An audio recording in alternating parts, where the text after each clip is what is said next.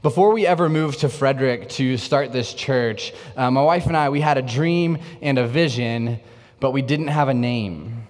We actually started a little bit over a year ago as the Frederick Project because we struggled to figure out, okay, what do we name a church? In fact, about a year ago, as we were going into this journey, the hardest thing for us to do was figure out how to name a church. And I'm not even kidding when I say it was easier for us to name our kid than it was for us to name this church.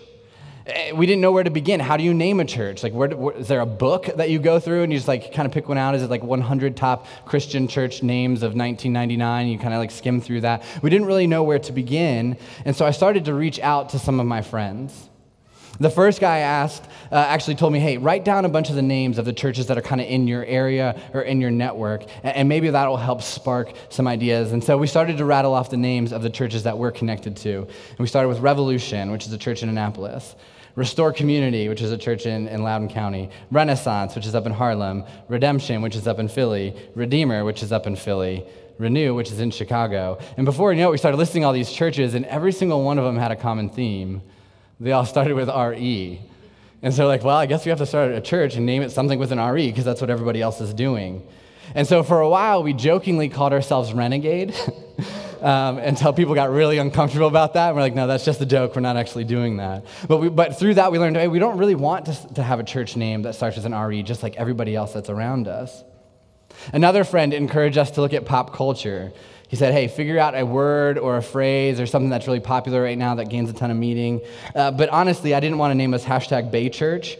So social media wasn't our thing. Honestly, too, I'm not really cool, so I don't know what people say on social media. I don't know what it means, so we definitely weren't going to go that route. Another friend actually sent me a website that's called Church Name Generator. And here were the suggestions that it gave us. Maximum Outreach Tabernacle. Next Level Destiny Church. International Frederick Church.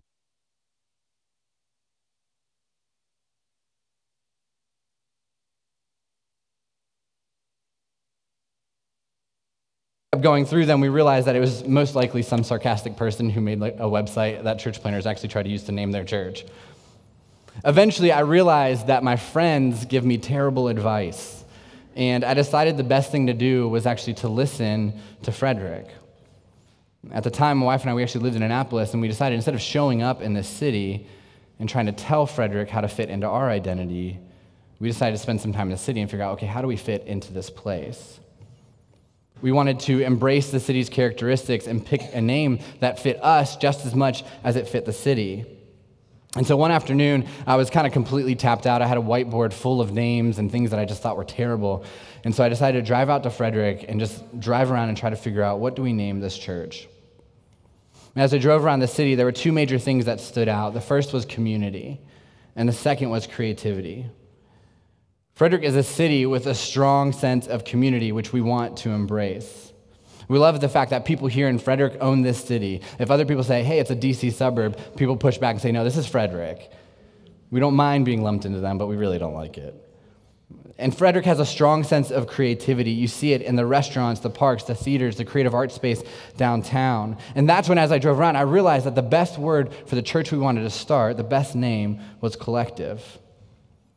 My wife is a painter, and my wife and I were actually in an artist guild in Annapolis, and we did this project that was called an art collective, where each person did a different medium, but we created one piece of art together.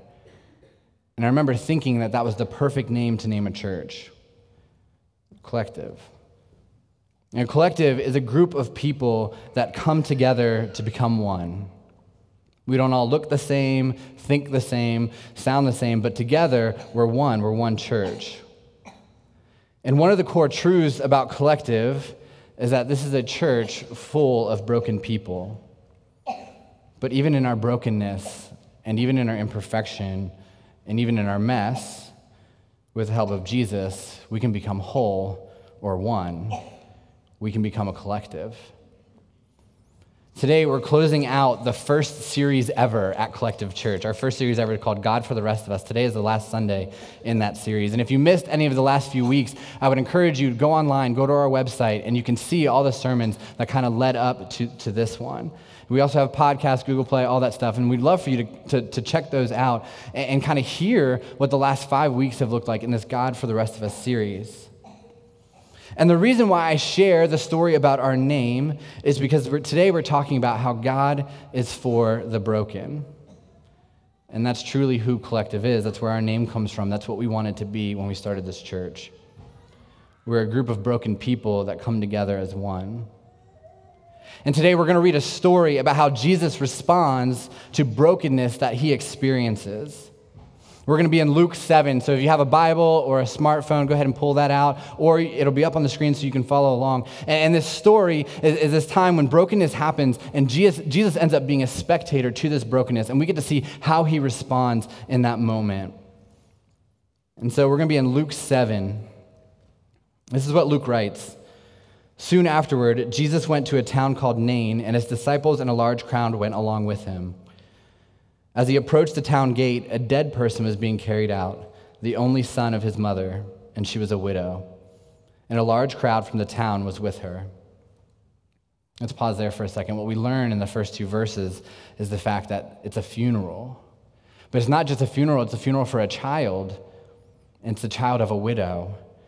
And so not only is this mom grieving the loss of her child, the reality is there's this fear that she has that now that her only son has passed away, that who is going to take care of her? She has this fear of wondering, what am I going to do with my life, knowing that my husband is gone and now my only son is gone as well? What's also interesting about the first two verses is that we see that there's a large crowd. And this makes sense because the city is mourning the loss of a child. Not just a child of a woman who's already lost her husband. The city recognizes this brokenness and they rally together for this funeral. The first thing that this story teaches us is that sometimes life is hard. I know this is really deep. It's so deep we made a slide for it. Sometimes life is hard. This was a reality in the time before Jesus. This was a reality when Jesus was alive. And this is a reality now. And life is hard because brokenness is real. And sometimes the brokenness in our life comes from decisions that we have made. It's a choice that we made. We put ourselves in that position. Week 1, we talked about the prodigal son. He took all of his dad's money and he ran away and he squandered it on wild living. That was his choice. And sometimes our brokenness comes from choices that we make. But a lot of times the brokenness that we experience isn't our fault. In this story, when the woman's son dies, we can safely assume that this isn't the result of something that she has done, but it still happened because life is hard and brokenness is real. And the reason why brokenness is real, and we learn this in Scripture, and we learn this through Jesus, is because sin is real. We were not an accident. As people, we were not an accident. We were created by a God who loves us, and we were made in his image. We were made to walk in alignment with his teaching. John 10:10, Jesus says, I came to give you life, and life better than anyone you could ever imagine. And that's how God created us. But in order to have that life, we have to obey his teaching. We have to walk in alignment with him. The reality is we reject it. We reject it when we make decisions that we think are better for ourselves. Sometimes we make decisions that we think are better for other people. But the result is brokenness. We're not the first people to do it. This all started in the beginning with Adam and Eve. When they chose to disobey God, when they chose to sin, that's when brokenness entered the world. Before they ever made that decision, brokenness didn't exist. And this wasn't what God intended for Adam and Eve. It wasn't like God was like, I'm going to put you in this position and I want you to sin because I want brokenness to be here. That wasn't what God wanted. But the reality is they sinned. And because of that, there's brokenness. Like I said, sometimes the brokenness that we experience is because of our own decisions. And sometimes it's because of sins of other people. Sometimes it's just collateral damage, directly or indirectly. Sin and brokenness does not come as a punishment from God. Let me say that again. Brokenness is not a punishment from God. I know there are a lot of you here today that have something going on in your life and you feel broken and you wonder, why is God doing this to me? Sin is not a punishment, or brokenness is not a punishment from God. But because of sin, brokenness exists. And this is why the woman's son died. Not because of her sin, not because of his own sin, not because God wanted it to happen, but simply because brokenness is real. And the question is, how does God respond to that? How does he respond to this scenario? And this is what Luke says in Luke 7, verse 13. When the Lord saw her, his heart went out to her, and he said, "Don't cry." Jesus saw her. How beautiful is this idea, right? Here she is grieving at the loss of her child, grieving at what she has no idea what her future is going to hold, and Jesus sees her. Funerals happen all the time. Tragedy happens all the time. Jesus experienced those things. Brokenness happens all the time. This wasn't the first funeral Jesus would ever experience, and it certainly wouldn't be the last, but his heart went out to her. The second thing we learn from this story is that Jesus hurts when we experience brokenness. I'm going to read Luke 7:13 again in a different translation of the Bible. The original New Testament was actually written in Greek. And in Luke 7, verse 13, in the ESV, which is the English Standard Version, it actually kind of sums it up a little bit better than the version I just read to you. And this is what it says, Luke 7:13 in the ESV. It says, "When the Lord saw her, he had compassion on her and said to her, 'Do not weep.'" That word compassion comes from this Greek word called splagna. What that means, it's not, I feel bad for them. It's not at a distance, I kind of feel a little bit of sorrow. It's not like this, everything will be okay. Splagna actually means it's this remorse that you feel in your gut. It's this deep down compassion that you have. And that's the compassion that Jesus has, the type of compassion that wrecks you. It's the type of compassion when you can't sleep because of someone else's pain. It's the type of compassion when you can't eat because the brokenness that you're going through or someone else is going through makes you lose your appetite.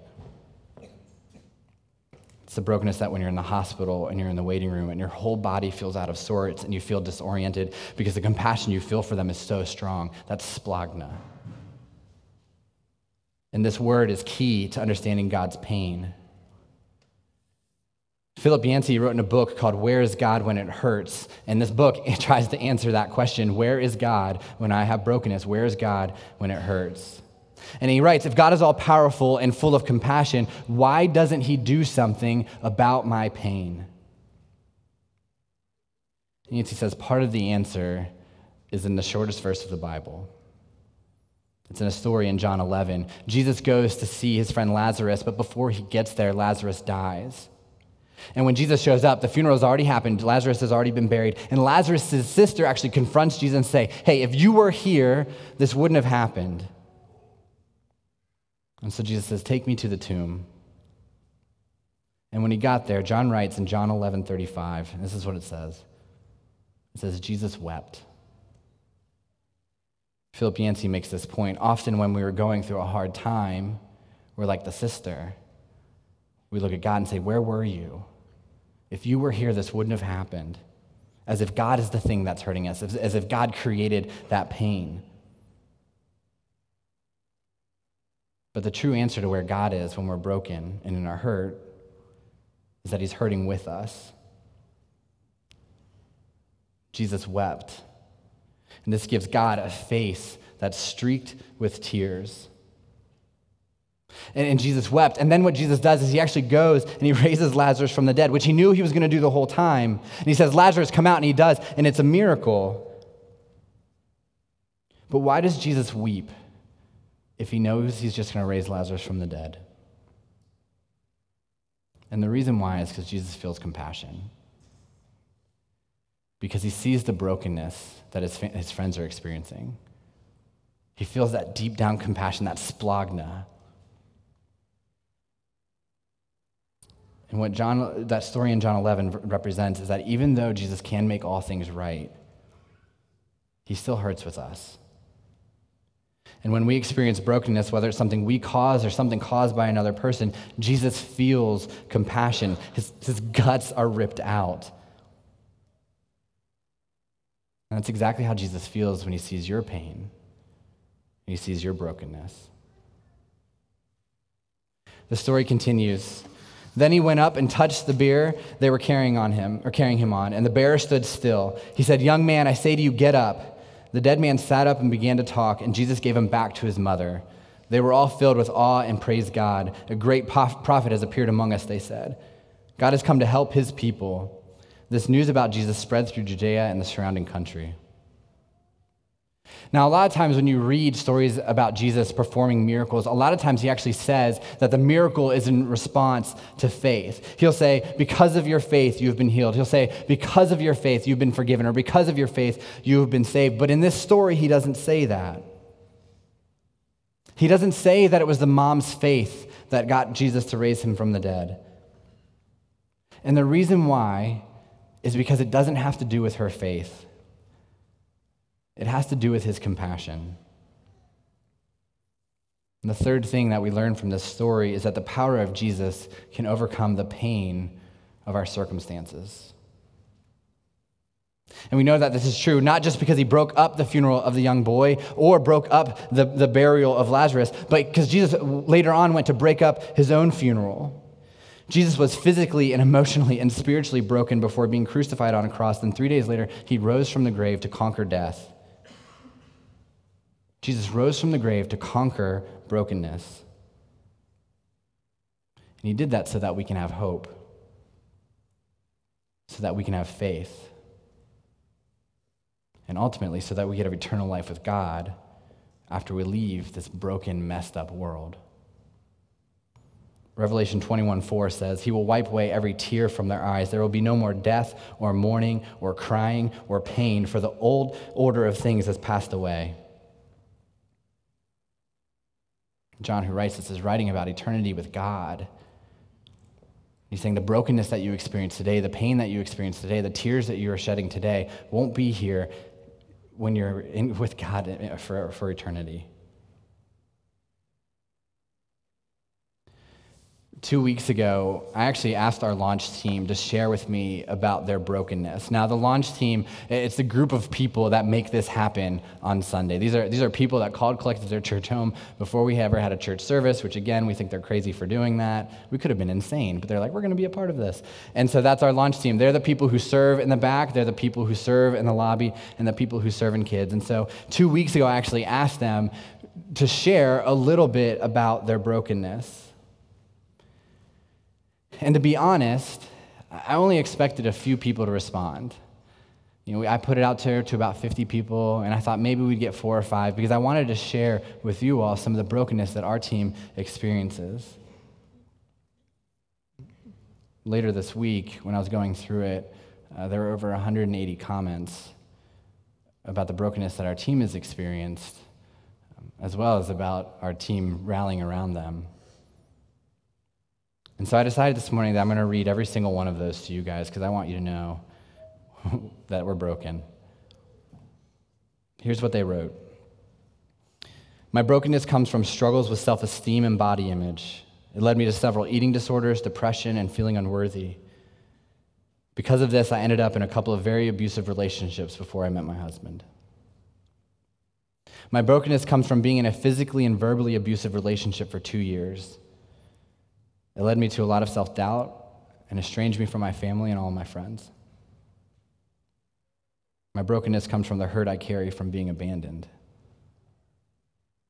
My brokenness comes from the struggle to believe that who I am, the broken, messy, awkward human, and not the perfect Christian girl image that I felt the pressure to be for so many years, is enough and worthy to be loved by others. My brokenness comes from struggling with rejection by a close friend and previous rejection by close family members. It's been difficult to not feel like I have to earn people's approval, and it's a constant struggle to build up confidence in myself.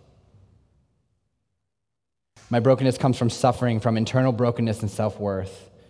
Because of my traumatic past, I feel like I can't do anything right, and if there's a problem, that the problem must be me. And because of all this inner turmoil, I find it difficult to accept the love of others. My brokenness comes from being sexually abused by one family member and emotionally abused by a different family member while I was growing up. My brokenness comes from being raised in a broken home And because of this, I have depression and anxiety. My brokenness comes from facing the reality of my failed marriage. Raising my daughter on my own is difficult, and I often feel like I have failed her and caused her brokenness because of the divorce. As a single parent, I have very little time and energy for her, and I feel awful about it, and I feel forgotten by so many, including God. My brokenness comes from being in an abusive marriage for 7.5 years. After 6.5, I just couldn't see any hope, and I was unfaithful to my husband. I confessed this to him and was forced to leave with the promise of forgiveness. It never came, and I spent 5 months living out of my car. My brokenness comes from going through the loss of my dad. It led to a lot of depression for me. I felt alone and saw no hope in life. I didn't know where God was, and I felt no one could help me. This led to a suicide attempt, which was one of the dumbest things that I could have done. My brokenness comes from always asking the question of, am I good enough? My brokenness comes from my anxiety getting the best of me. My brokenness comes from being sexually abused by my sister and physically abused by my father. My brokenness comes from my father dying and the loss of our first pregnancy. This was followed by our struggle with infertility. I felt abandoned by God through all these losses. My brokenness comes from my husband walking out on our marriage and filing for divorce without ever telling me why he left. After that, I thought I'd found the one, but after 6 years of being together, he recently told me that he does not want to get married or have kids. My brokenness comes from hitting rock bottom, drowning in depression, and struggling with PTSD. I turned to self-medicating in an attempt to mask the issues. My brokenness comes from a series of relationships that left me feeling like I'm not lovable. I still struggle with letting people get close to me. I constantly feel like I'm not good enough at work, as a mom, as a spouse, as a friend. Our brokenness comes from struggling with infertility. I can't lie that this is the hardest thing we've been going through for the last 2.5 years. You never think it would be you, and it's really hard. My brokenness comes from the church where I used to live. They left my family out to dry and didn't even care. From that has come a ton of self-doubt for myself and a lack of trust in the church in general. My brokenness comes in several different forms.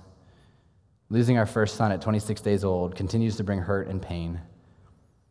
Not a day goes by that the pain and grief of our loss is not experienced. And that pain was met with a ton of anger and me pulling away from God. My brokenness comes from never feeling good enough or that I deserve anything. My life has been a revolving door of people that have either left me or I left them because I feared them leaving. I always resort to live in this survival mode where I have to have plans on plans for when eventually people realize that I'm just not good enough. I resorted to drugs for a while to hide from those thoughts after years of pushing them down, only to realize that it wasn't effective and that I couldn't run from those thoughts. My brokenness comes from spending so many years being told that it isn't okay to be sad or angry or hurt. I've been betrayed by people that I thought loved me, which makes it so hard for me to get close to anyone, without constantly wondering when they're going to realize that I'm really not that great and not worth their time. My brokenness comes from struggling for most of my life with body image / self-worth, stemming from a childhood in which the way that I looked was, and specifically how much I weighed or ate, was a continual topic of conversation that led to eating disorders in my teenage years and in my early 20s. My brokenness comes from losing everything that held value in my life: my husband, my job, my health, my family, my friends, and my status. My brokenness comes from battling with so many things: acceptance, anger, worry, feeling like an inadequate mom. The most broken I've ever been was when we lost our triplet girls. 2 of our daughters died at around 12 weeks, and our third daughter was stillborn at almost 25 weeks. In fact, deciding to join Collective was especially hard because of this. Our old church was so great. Our pastor was at the hospital with us when she was born and later performed her graveside service. We have so many friends that were there and took care of us during this time, and so leaving there meant leaving all the people that knew my daughter. I just don't want her to be forgotten. My brokenness comes from when I was younger and my family lost my brother. He was born premature and lived for 5 days. I never knew how it had affected me until my first relationship at college, which ended in our choice to have an abortion.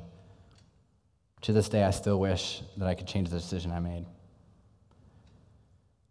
My brokenness comes from my need for steadiness. I've always been a peacekeeper, and that has led me to not stand up for myself and avoid conflict for the majority of my life. My steadiness was thrown completely out the window 3 years ago when we became pregnant with our first son. My pregnancy was tumultuous and scary. From week 14 on, we were faced with the news that would terrify any parent, but I was confident that God had an amazing plan for my little boy with Down syndrome and a defect in his esophagus. That confidence was shattered when I held him as he left this earth at 26 days old. Since then, I have struggled with grief and at times have let it consume me, and at other times have pushed it down because of the pressure I've put on myself to just be okay. We've been blessed with a second son who just turned 1, but I struggle with the guilt of missing our first son too much or not enough. My brokenness comes from when I was 7 years old and I watched my 5-year-old brother get hit by a car. At his funerals, one of my aunts told me not to cry, to go away, and that my parents didn't need me to be a burden. And so I didn't cry for nearly half a decade. I held it all in and became the girl that didn't burden anyone, a pleaser, an overachiever, a straight-A student, and whatever was perceived as a burden, I covered it up with lie after lie. Wounds so deep, I felt like I was suffocating with every breath. This led to eating disorders, promiscuity, self-hatred, pride, unhealthy relationships, pregnant at 18, alcohol problems, a failed marriage, adultery, and a painful divorce. To top it all off, at 33, I was diagnosed with terminal cancer and had 3 months to live. That was 4 years ago, by the way. My brokenness comes from being a people-pleasing perfectionist at an OCD level. I struggle with self-image physically and personality-wise. My PTSD from sexual assaults leads to daily challenges contributing to my marriage the way God designs, and I continue to struggle not to blame my kids having a rare medical disorder and my husband and I having premarital sex, even though I know that's not how God works. My brokenness comes from growing up in an emotionally, verbally, and physically abusive home. My brokenness comes from depression, anxiety, and cutting. I've made plans to end it all because of the feeling inadequate with everything. My father's death this year has destroyed me in ways that I didn't think were possible.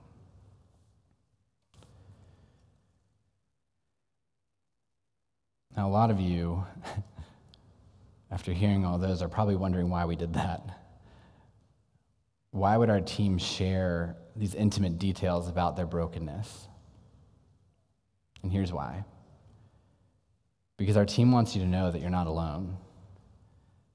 That whatever brokenness you've gone through in the past, no matter what brokenness that you're currently experiencing, you don't have to go through it alone. You're not the only person. To be honest, this is one of the reasons why we encourage people to get plugged in here, because the reason why this exists and the reason why people can share that is because the community is real. Because these people have a team around them that says it's safe, that it's okay to be broken. Because this church and collective is full of people that are just like you. And you don't have to go through this alone. The other reason why our team wanted to do this is because they want you to know that God is for you. This doesn't mean it's easy. This doesn't mean the pain goes away. But what it does mean is that you can have hope. And you can trust that your brokenness doesn't define you, that God sees you and he has compassion, and that Jesus can overcome the pain of your circumstance. A lot of times when you talk about following Jesus or people making that decision, the narrative is, I decided to follow Jesus and everything is perfect.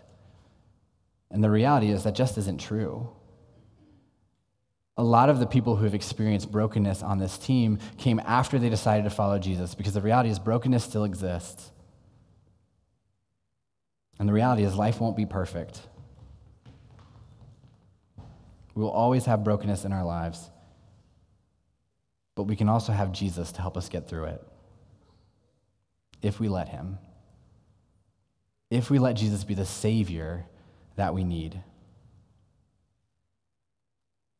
And to be honest, some of you are in that place where you're experiencing that brokenness, and you're ready to figure out, okay, what does it mean to have Jesus have compassion? What does it mean to follow him? And I'd love to have that conversation with you.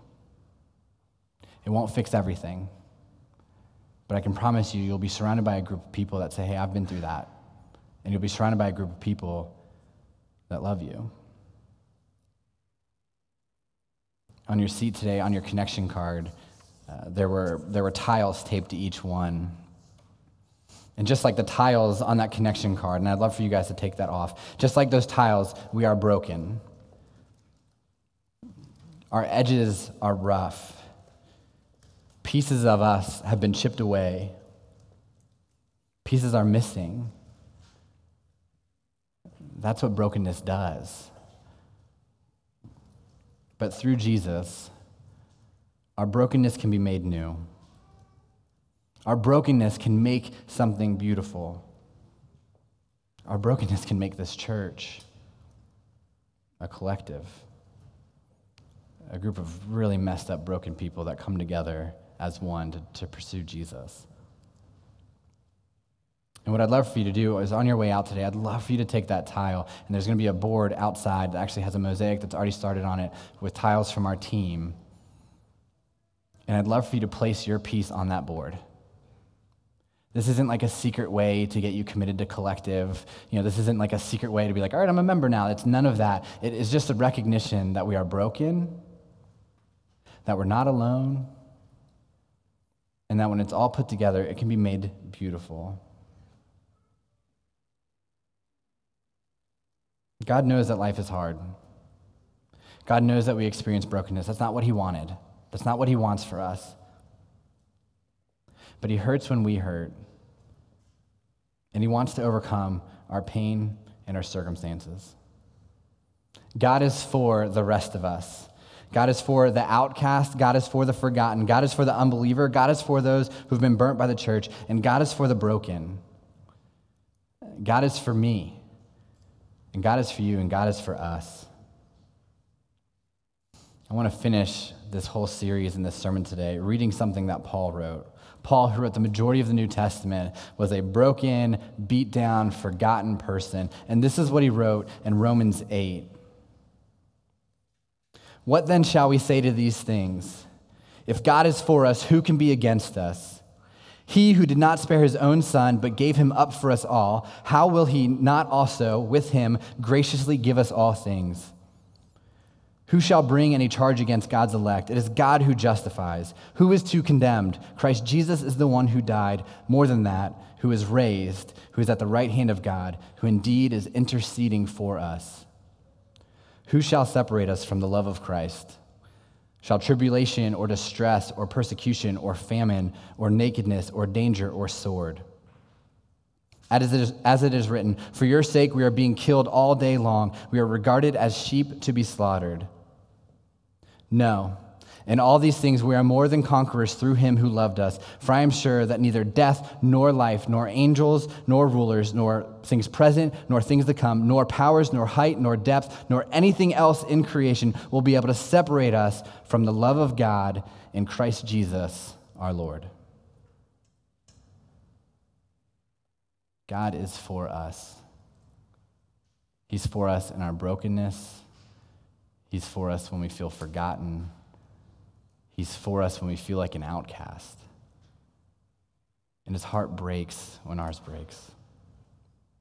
But he wants more than anything else for us to follow him and be made new. Let's pray.